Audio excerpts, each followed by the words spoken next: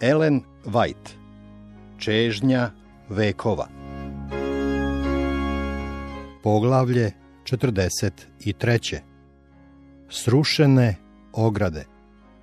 Ovo poglavlje zasnovano je na Evanđelju po Mateju 15:24-28 i Evanđelju po Marku 7:23-36. Posle sukoba sa farisejima, Isus se povukao iz Kapernauma i prešavši preko Galileje, uputio se u brdoviti predeo na granicama Fenikije.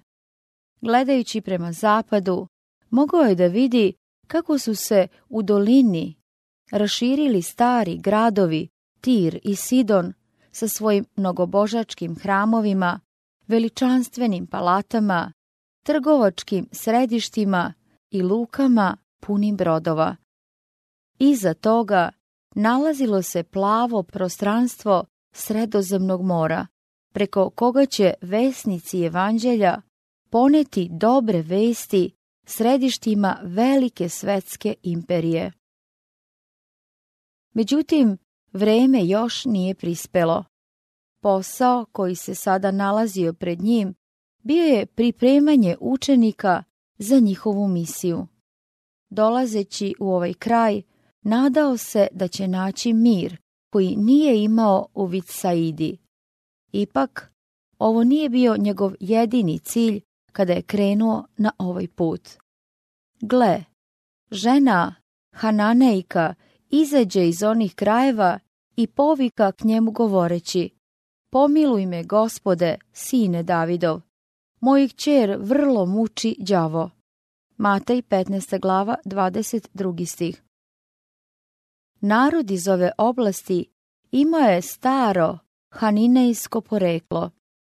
Bili su idolopoklonici i zato prezreni i omrznuti od Jevreja. Ovom sloju pripadala je i ova žena koja je sada došla Isusu.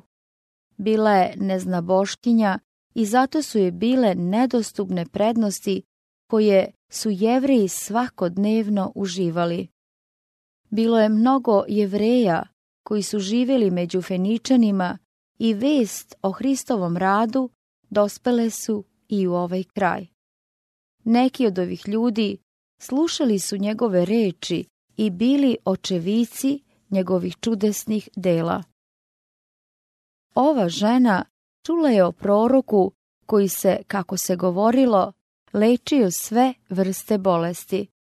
Kada je čula o njegovoj moći, u njenom srcu rodila se nada. Nadahnuta materinskom ljubavlju, odlučila je da mu iznese slučaj svoje kćeri.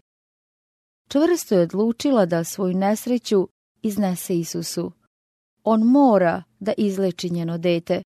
Tražila je pomoć od paganskih bogova, ali nije dobila nikakvo olakšanje. Potkatkad je dolazila u iskušenje da misli: šta ovaj jevrejski učitelj može da učini za mene? Međutim, vest je stigla da on leči sve vrste bolesti, bilo da su oni koji dolaze k njemu za pomoć bogati ili siromašni. Odlučila je da ne napusti svoju jedinu nadu. Hristos je znao stanje ove žene. Znao je da ona čezne, da ga vidi i zato je izašao na njenu stazu. Služeći joj u njenom bolu, mogao je da pruži živi prikaz pouke koju je želeo da da. Zbog toga je poveo svoje učenike u ovu oblast. Želeo je da upoznaju neznanje koje vlada u gradovima i selima u blizini zemlje Izrailja. Ljudi kojima je bila pružena svaka prilika da razumeju istinu, nisu ništa znali o potrebama onih koji su živjeli oko njih.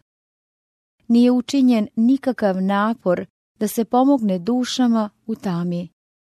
Zid razdvajanja koji je podigla jevrejska oholost sprečavao je čak i učenike da saosećaju sa neznabožačkim svetom.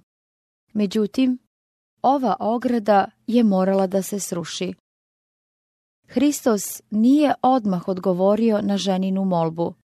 On je prihvatio ovu predstavnicu prezrenoga roda kao što bi to Jevreji učinili. Ovim je nameravao da učenicima pokaže sa kakvom hladnoćom i bezdušnošću bi se Jevreji odnosili u ovakvom slučaju, što je pokazao svojim prijemom ove žene, kao i sa žaljev način na koji on želi da postupaju u takvoj nesreći, što je otkrio svojim kasnijim uslišenjem njene molbe. Međutim, iako Isus nije odgovorio, žena nije izgubila veru. Kada je prošao, kao da je nije čuo, ona ga je sledila, nastavljajući sa svojim molbama. Pošto im je dosadila svojom nametljivošću, učenici su zahtevali od Isusa da je otera. Vidjeli su da je njihov učitelj postupao sa njom ravnodušno i zato su smatrali da odobrava jevrejske predrasude prema Hananejcima. Međutim, to je bio milostivi spasitelj kome je ova žena iznela svoju molbu, pa odgovarajući na zahtev učenika, Isus je rekao: ja sam poslan samo k izgubljenim ovcama domu Izraeljeva. Iako je ovaj odgovor izgledao kao da je u skladu s predrasudima Jevreja, on je sadržao ukor učenicima koji su kasnije shvatili kao podsjetnik na ono što im je često govorio, da je došao na svet da spase sve koji ga budu prihvatili. Žena je iznosila svoj slučaj sa još većom ozbiljnošću, padajući pred njegove noge i vičući: Gospode, pomozi mi. Isus, još uvijek očigledno odbacujući njene molbe u skladu sa bezosjećajnom jevrejskom predrasudom, odgovorio je: nije dobro uzeti od dece hleb i baciti psima. To je u stvari bila izjava da nije pravedno rasipati blagoslove dodeljene Božjem omiljenom narodu na strance i tuđine u Izraelju. Ovaj odgovor potpuno bi obeshrabrio nekog manje upornog molioca. Međutim, žena je uvidjela da je došla njena prilika. Ispod očiglednog Isusovog odbacivanja vidjela je samilost koju on nije mogao da sakrije. Da, Gospode, odgovorila je, ali i psi jedu od mrva što padaju s trpeze njihovih gospodara. Dok deca u domu jedu za očevim stolom, tada ni psi ne ostaju nenahranjeni. Oni imaju pravo na mrve koje obilno padaju sa stola. Zato, dok je bilo mnogo blagoslova datih Izraelju, zar ne postoji i jedan blagoslov za nju? Na nju se gledalo kao na psa, pa zar onda ona nema pravo psa na jednu mrvu od njegovog obilja? Isus je tek napustio svoje polje rada zato što su književnici i fariseji tražili da mu oduzmu život. Gunđali su i žalili se. Pokazivali su neverstvo i gorčinu i odbili spasenje koje im se tako široko nudilo. Ovdje je Hristos sreo jednu ženu iz nesrećnog i prezrenog naroda koja nije imala prednost da primi svetlost Božje reči. Ipak, ona se odmah potčinila Hristovom uticaju i pokazala čvrstu veru u njegovu sposobnost da joj usliši molbu. Ona je molila za mrvice koje padaju sa gospodarevog stola. Ako može da dobije prednost jednog psa, ona je voljna da je smatraju psom.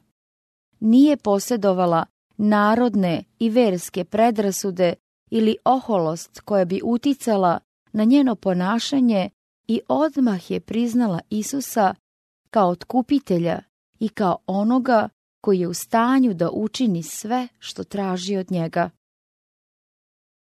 Spasitelj je zadovoljan.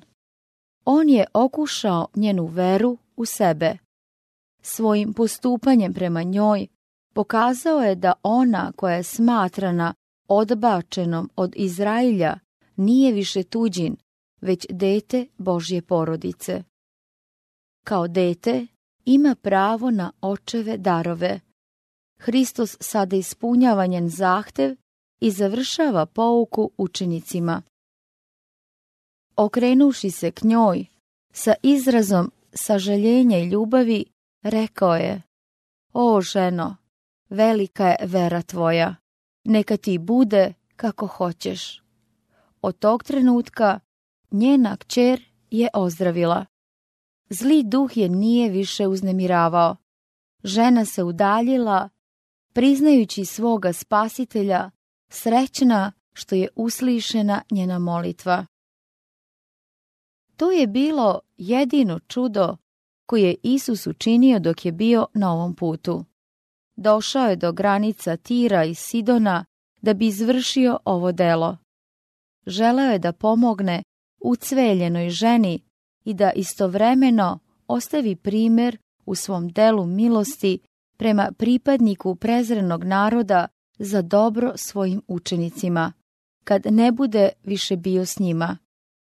Želeo je da ih povede iz njihove jevrejske isključivosti da bi prihvatili rad za druge izvan njihovog sopstvenog naroda. Isus je čeznuo da otkrije duboke tajne istine koje su bile vekovima sakrivene, da će neznabošci biti sunaslednici sa Jevrejima i kroz evanđelje postanu zajedničari u obećanju njegovom. Efesci 3. glava 6. stih.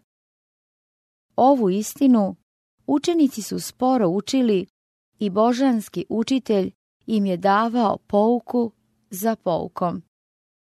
Nagrađujući kapetanovu veru u Kapernaumu i propovedajući evanđelje stanovnicima Sihara, on je već dokazao da ne deli netrpeljivost Jevreja.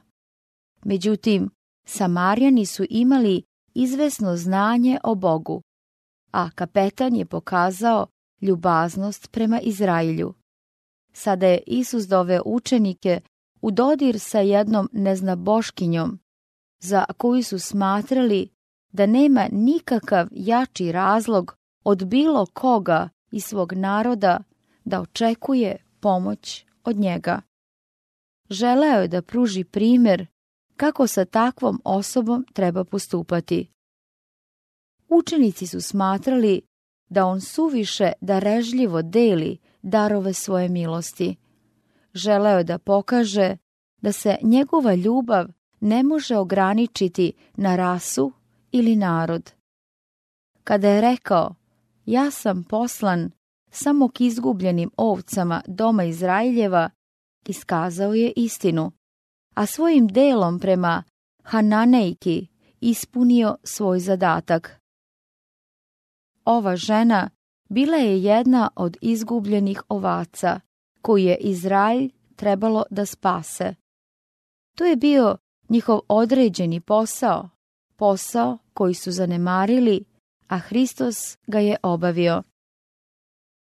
Ovaj čin otvorio je dušu apostola mnogo potpunije prema poslu koji ih je očekivao među neznabošcima. Vidjeli su široko polje korisnog rada izvan Judeje. Vidjeli su duše koje podnose žalosti nepoznate onima koji su srećniji od njih. Među ovima koji su bili naučeni da preziru bilo je duša koje su iščekivale pomoć moćnog iscelitelja, koje su bile gladne svetlosti istine koja je tako izobilno bila data Jevrejima. Posle toga, kada su se Jevreji mnogo upornije odvraćali od učenika zato što su izjavili da je Isus spasitelj sveta i kada je zid razdvajanja između Jevreja i neznabožaca bio porušen Hristovom smrću, ova pouka i one slične ovoj, koje su ukazivale na delo evanđelja nasuprot običajima ili nacionalnošću, imali su moćni uticaj na Hristove predstavnike u usmjeravanju njihovog posla. Spasiteljeva poseta Fenikiji i čudo koje je ovdje učinio imali su mnogo dublju nameru. Ovo delo nije učinjeno samo za ojađenu ženu, niti samo za njegove učenike i one koji će prihvatiti njegov rad, već da verujete da Isus jest Hristos, Sin Božji, i da verujući imate život u ime njegovo. Jovan 20. glava 31. stih. Iste sile koje su sprečavale ljude da dođu Hristu pre 1800 godina, pisano 1898. godine primjedba prevodioca, i danas su na poslu. Duh koji je podigao zid razdvajanje između Jevreja i neznabožaca još uvijek je aktivan. Gordost i predrasude podigle su jake zidove razdvajanja između različitih grupa u ljudskom društvu. Hristos i njegova misija pogrešno su predstavljeni i vrlo mnogo ljudi je smatralo da su u stvari isključeni iz službe evanđelja. Međutim, neka se ne osjećaju odvojenim od Hrista. Ne postoji nikakva prepreka koju čovek ili Sotona može da podigne, a da je vera ne može savladati. Feničanka sa verom suprotstavila preprekama koje su bile podignute između Jevreja i neznabožaca. Nasuprot obeshrabrenju, ne gledajući na okolnosti koje bi je mogle navesti da posumnja, pouzdala se u Spasiteljevu ljubav. Hristos želi da se i mi tako pouzdamo u njega.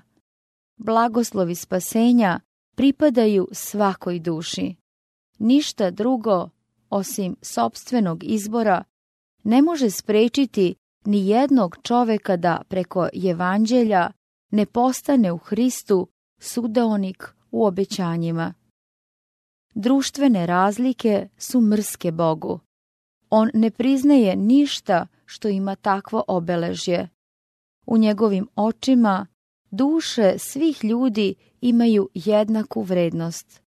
On je učinio da od jedne krvi sav rod čovečiji živi po svemu licu zemaljskome i postavio je napred određena vremena i među njihovog življenja, da traže Gospoda, ne bi li ga barem opipali i našli, premda nije daleko ni od jednoga od nas. Bez razlike u godinama ili društvenom položaju ili narodnosti i verske pripadnosti, svi su pozvani da dođu k njemu i žive. Koji ga god veruje, neće se postideti, jer nema razlike.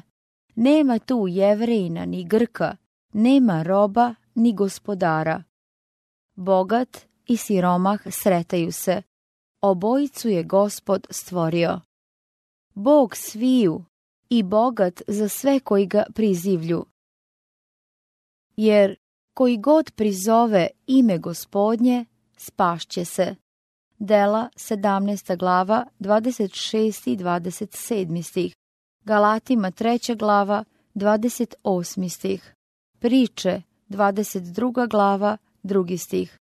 Rimljanima 10. glava od 11. do 13. stiha.